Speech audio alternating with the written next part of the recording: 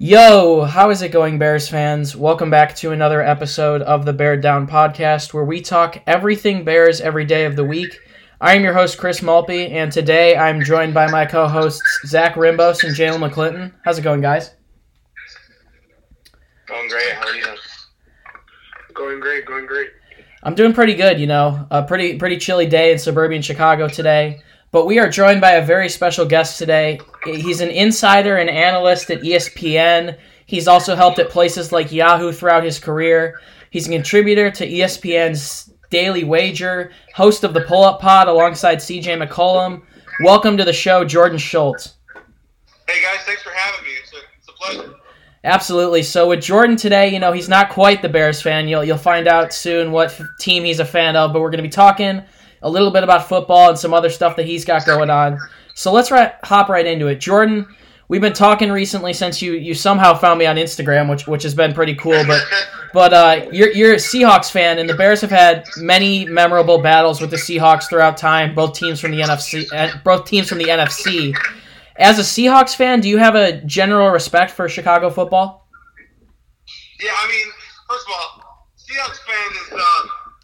I am a Seahawks fan at heart, but I've had to lose a lot of that throughout the years just because of being in the business, and it's hard to root for one team. But that being said, yes, I have some allegiances. So, yeah, when I was growing up, the Bears weren't particularly great. But yeah. That 1 year with Rex Grossman when they went to the Super Bowl and played the Saints, or was it the Colts? It was the Colts, yeah, 2006. Yeah, that year, I loved that team because of the defense, and everybody wanted to compare them to the '85 Bears, and I just thought they were their own entity, and they were really fun to watch. And Grossman was, with all due respect, probably one of the least effective quarterbacks statistically to ever go to a Super Bowl. No kidding. And that team was really fun to watch. That was my favorite Bears team. What were your initial thoughts when the Bears brought in Nick Foles this offseason? And do you see him winning the job in Chicago week one? Yeah, I liked it right away. We're talking about someone that is extremely well respected. He went to Jacksonville, got hurt, and that's kind of been the MO for his whole career. He's never really been able to stay healthy, but I think Nick Foles, to me, should be the starter. The issue is that when you draft Trubisky at 2 and you give up what Ryan Pace gave up, suddenly you have some allegiance to him. But I think the fact that they're willing, or we just saw the news that you're not going to pick up the 5th year, now suddenly you can see Foles starting. So whether or not he starts the first, let's say, month remains to be seen. I would imagine it's Trubisky, but I think the second half of the season, last third of the season, we'll see a lot of Nick Foles. And it's a big year for Ryan Pace. 2 years ago, obviously, we're very good, went to the playoffs, and we saw a lot of progress for Trubisky. And last year, he really regressed. He started week 1 against Green Bay. He never really found the rhythm. So I like the pickup. And I don't know if Nick Foles is the future of the Bears, but he at least gives you some stability. And that's basically what Carolina's looking for with Bridgewater and the Chargers with Taylor. These kind of veteran quarterbacks that won't really beat you and can bring leadership. Mm-hmm. All right, so right before the show, you were talking about you being from Seattle and how you watched the Seattle's growing up. So my first question is, in the offseason we signed Jimmy Graham, who used to play for the Seattle Seahawks from 2015 to 2017. He obviously is getting up there at age at 33. So what do you expect from him to bring to Chicago Bears, being the tight end, mentoring Cole Kmet and stuff like that? Yeah, I was actually really surprised. I didn't love the Jimmy Graham signing. If we watch him going back the last few years, he's not been the same guy. He really never found his role, a permanent role in Seattle's offense. And that's not all on him. Part of that was on level. But then he goes to Green Bay, and he's kind of like a hit or miss inside the 20s guy. Yeah. But he's still, in theory, he can still be an effective red zone target. And, obviously Trey Burton had his own issues, so the fact that he's gone, then you bring in, you mentioned Cole Kmet. Like I said before the draft, Cole Kmet was going to be a Pro Bowler. I really liked him. Sweet. I was talking to Brandon Wimbush, who was his quarterback for a year or so, and he said Cole Kmet is one of the best athletes he's ever seen. He was a great baseball, basketball player, and also, he can really run. And if you look at what the Bears want to do, like they want to be fast and be mobile and nimble, and that's what Cole Kmet can do for you. So I like that pickup, and I think Graham could help him in theory, sure. Yeah, so, Jordan, we talked a little bit this morning. It's actually funny to find out that you went to Occidental College because that hits very close to home considering it was one of my top 2 schools, and I visited there a couple times.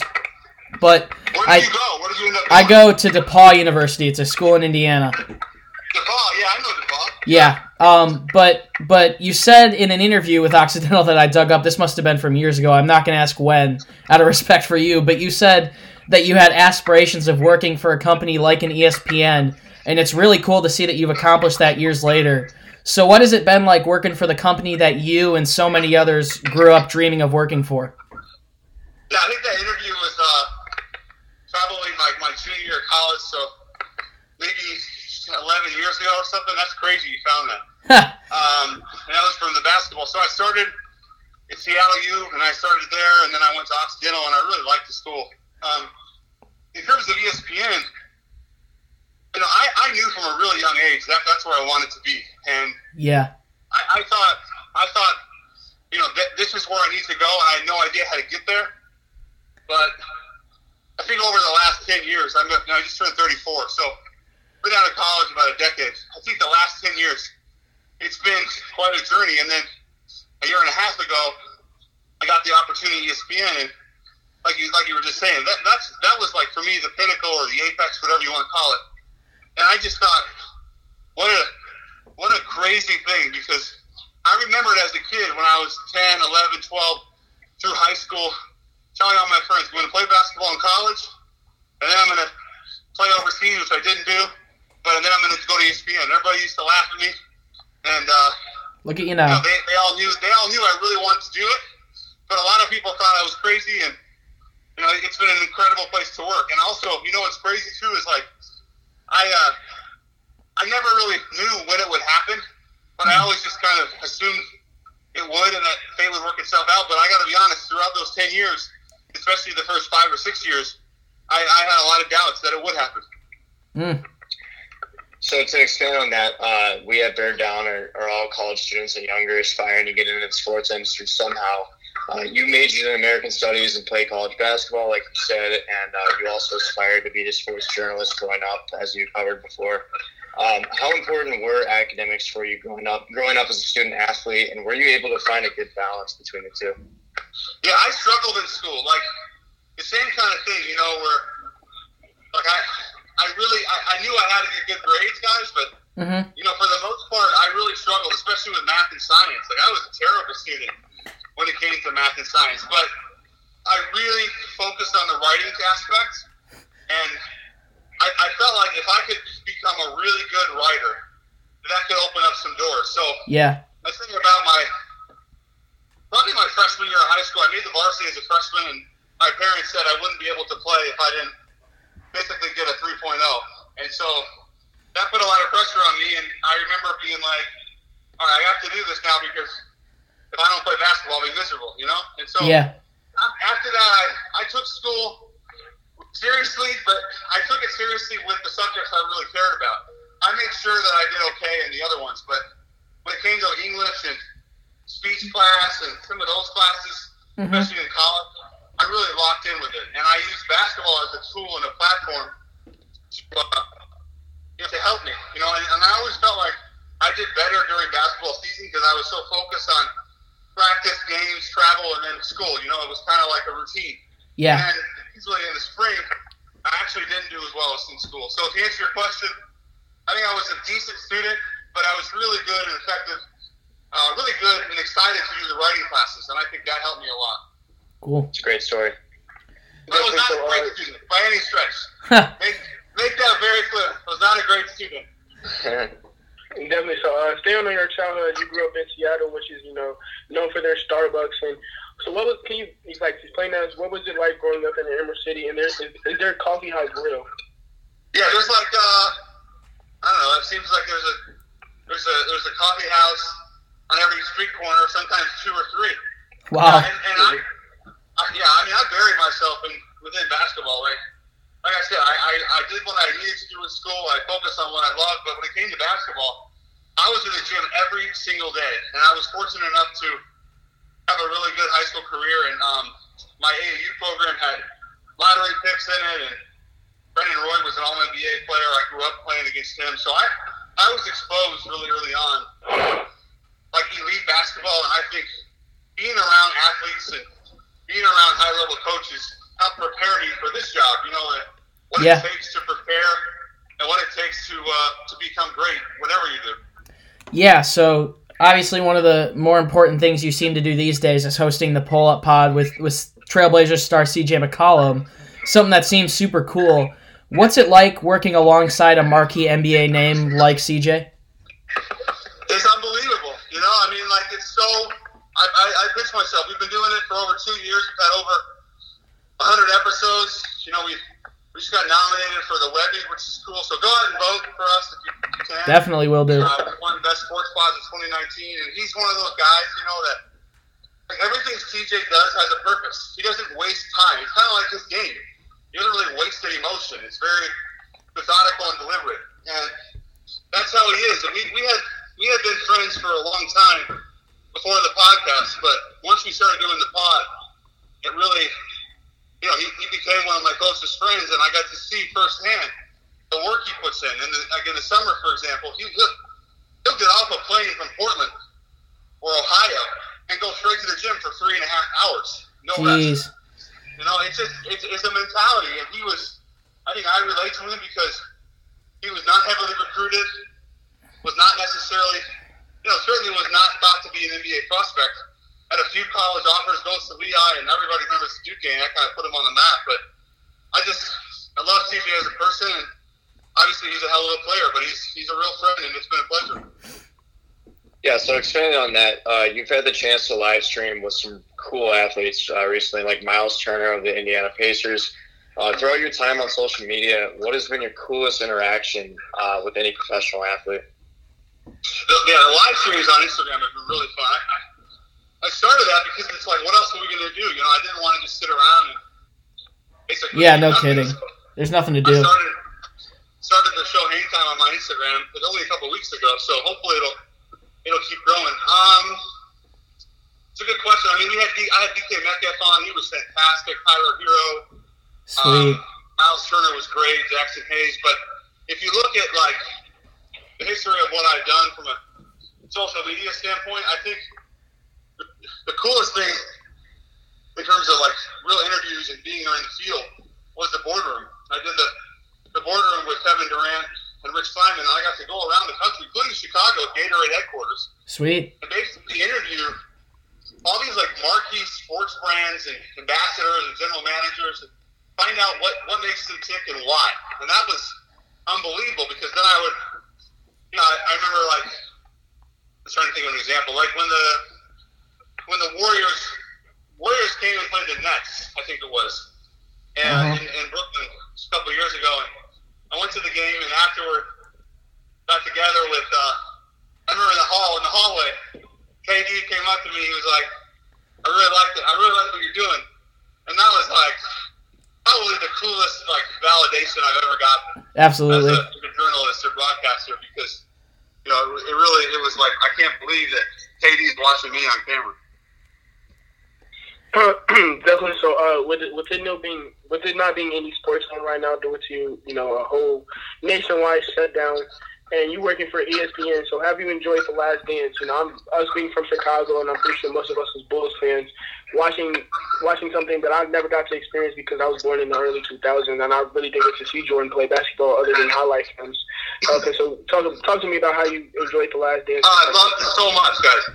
I mean, you guys being in Chicago and not having grown up seeing him, you can imagine how special it was and how rare, you know, how unique he was and the impact he had. You know, I was at the '96 finals when they beat the Sonics, and, like, I remember thinking Michael Jordan was God. Like, that's what I thought. You know, and seeing how all the issues they had internally and how, you know, Scotty was upset with his contract, doesn't get the surgery. Michael's upset with the media. Phil's upset with Jerry Krause. Everyone's mad at Jerry Krause, and they contain all of that. Not even mention Dennis Rodman. Yeah. Going to Vegas for supposed to be 48 hours. He ended up going.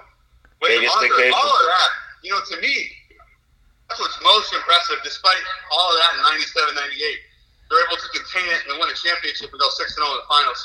But also to see all this new footage that's from 20 plus years ago. Yeah. And to see the effect that Michael had on the game. He was so ahead of his time. Nobody was doing what he was doing. And to a degree, nobody ever will. But his style and his flair, that was very, very special. And it's so cool to relive it as a fan. I mean, I don't think I've ever seen my dad get more intrigued about watching something on ESPN than this ever, even if it's a Bears game. No kidding. Yeah, I mean, your dad was probably... My dad was, I think, my age, like 19. Yeah. So, recently, one of your colleagues, Ryan Clark, said online that he doesn't believe that Bears wide receiver Allen Robinson is a true number one. Robinson has done pretty well with quarterbacks that probably aren't the greatest, like Trubisky and Blake Bortles throughout his time in the league.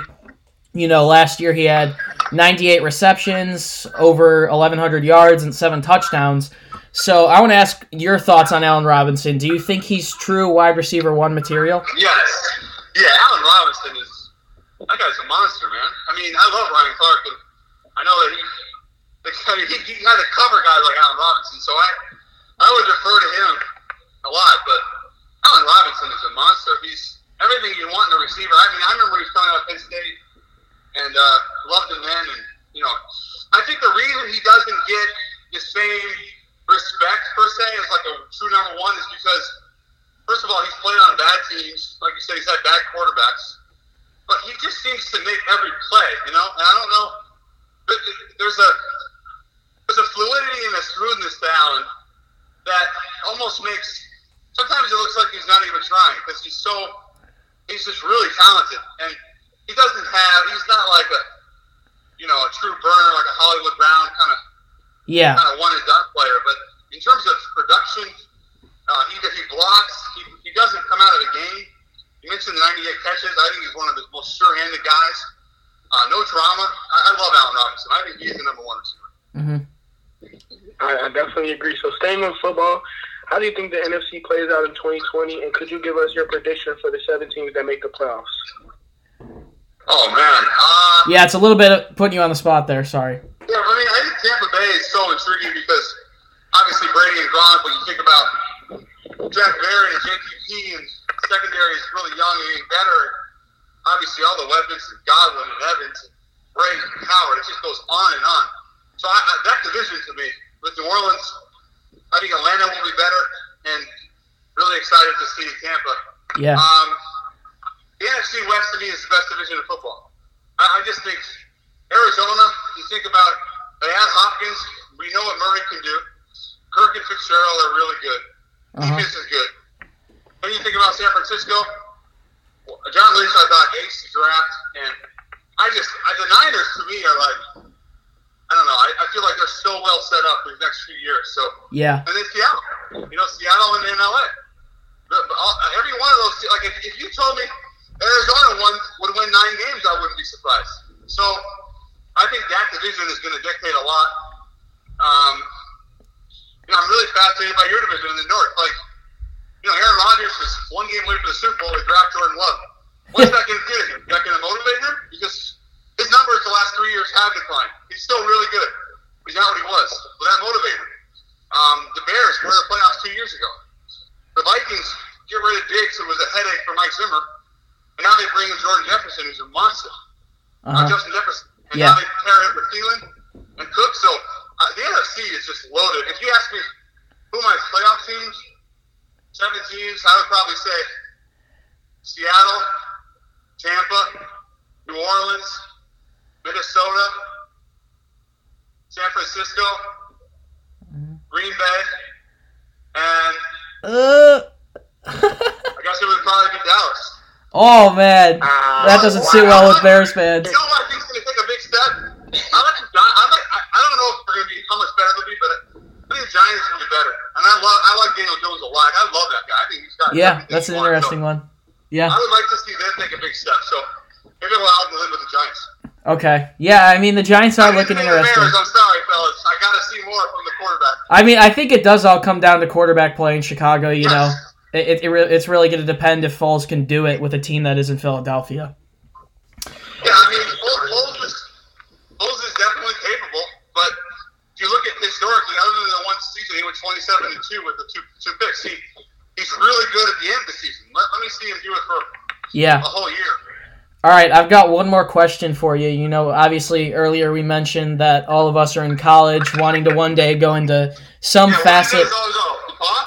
Yeah, I go to DePaul, and then Zach, who also is on this phone, goes to DePaul. Funny enough. Yeah. I'm still in high school. So we got to. I love what you're doing, man. This is great. Appreciate it. So. Doing some really good things. You're way ahead of the game. Way ahead of where I was. Well, that's really good because the next question. Obviously, some of us, we got writers behind the scenes, editors, a ton of people who do a ton of different things. So I want to ask you, what advice do you have for children or young adults who want to enter sports media one day? Yeah, I get this question a lot, and it's obviously, you're going to get different answers from different people. For me, I think, you know, the younger you start, the better. Identify what you're good at, what you want to do, and then I think reading is really important. Reading, becoming a voracious reader, you know, reading getting your sentence structure, expanding your vocabulary, and I think also just if you can find a way to watch the game. You guys are all football guys, so try to see the game from 10,000 feet instead of from on the field. What I mean by that is like don't just watch the ball. You know, watch what the linemen are doing. Yeah. Try to understand schemes.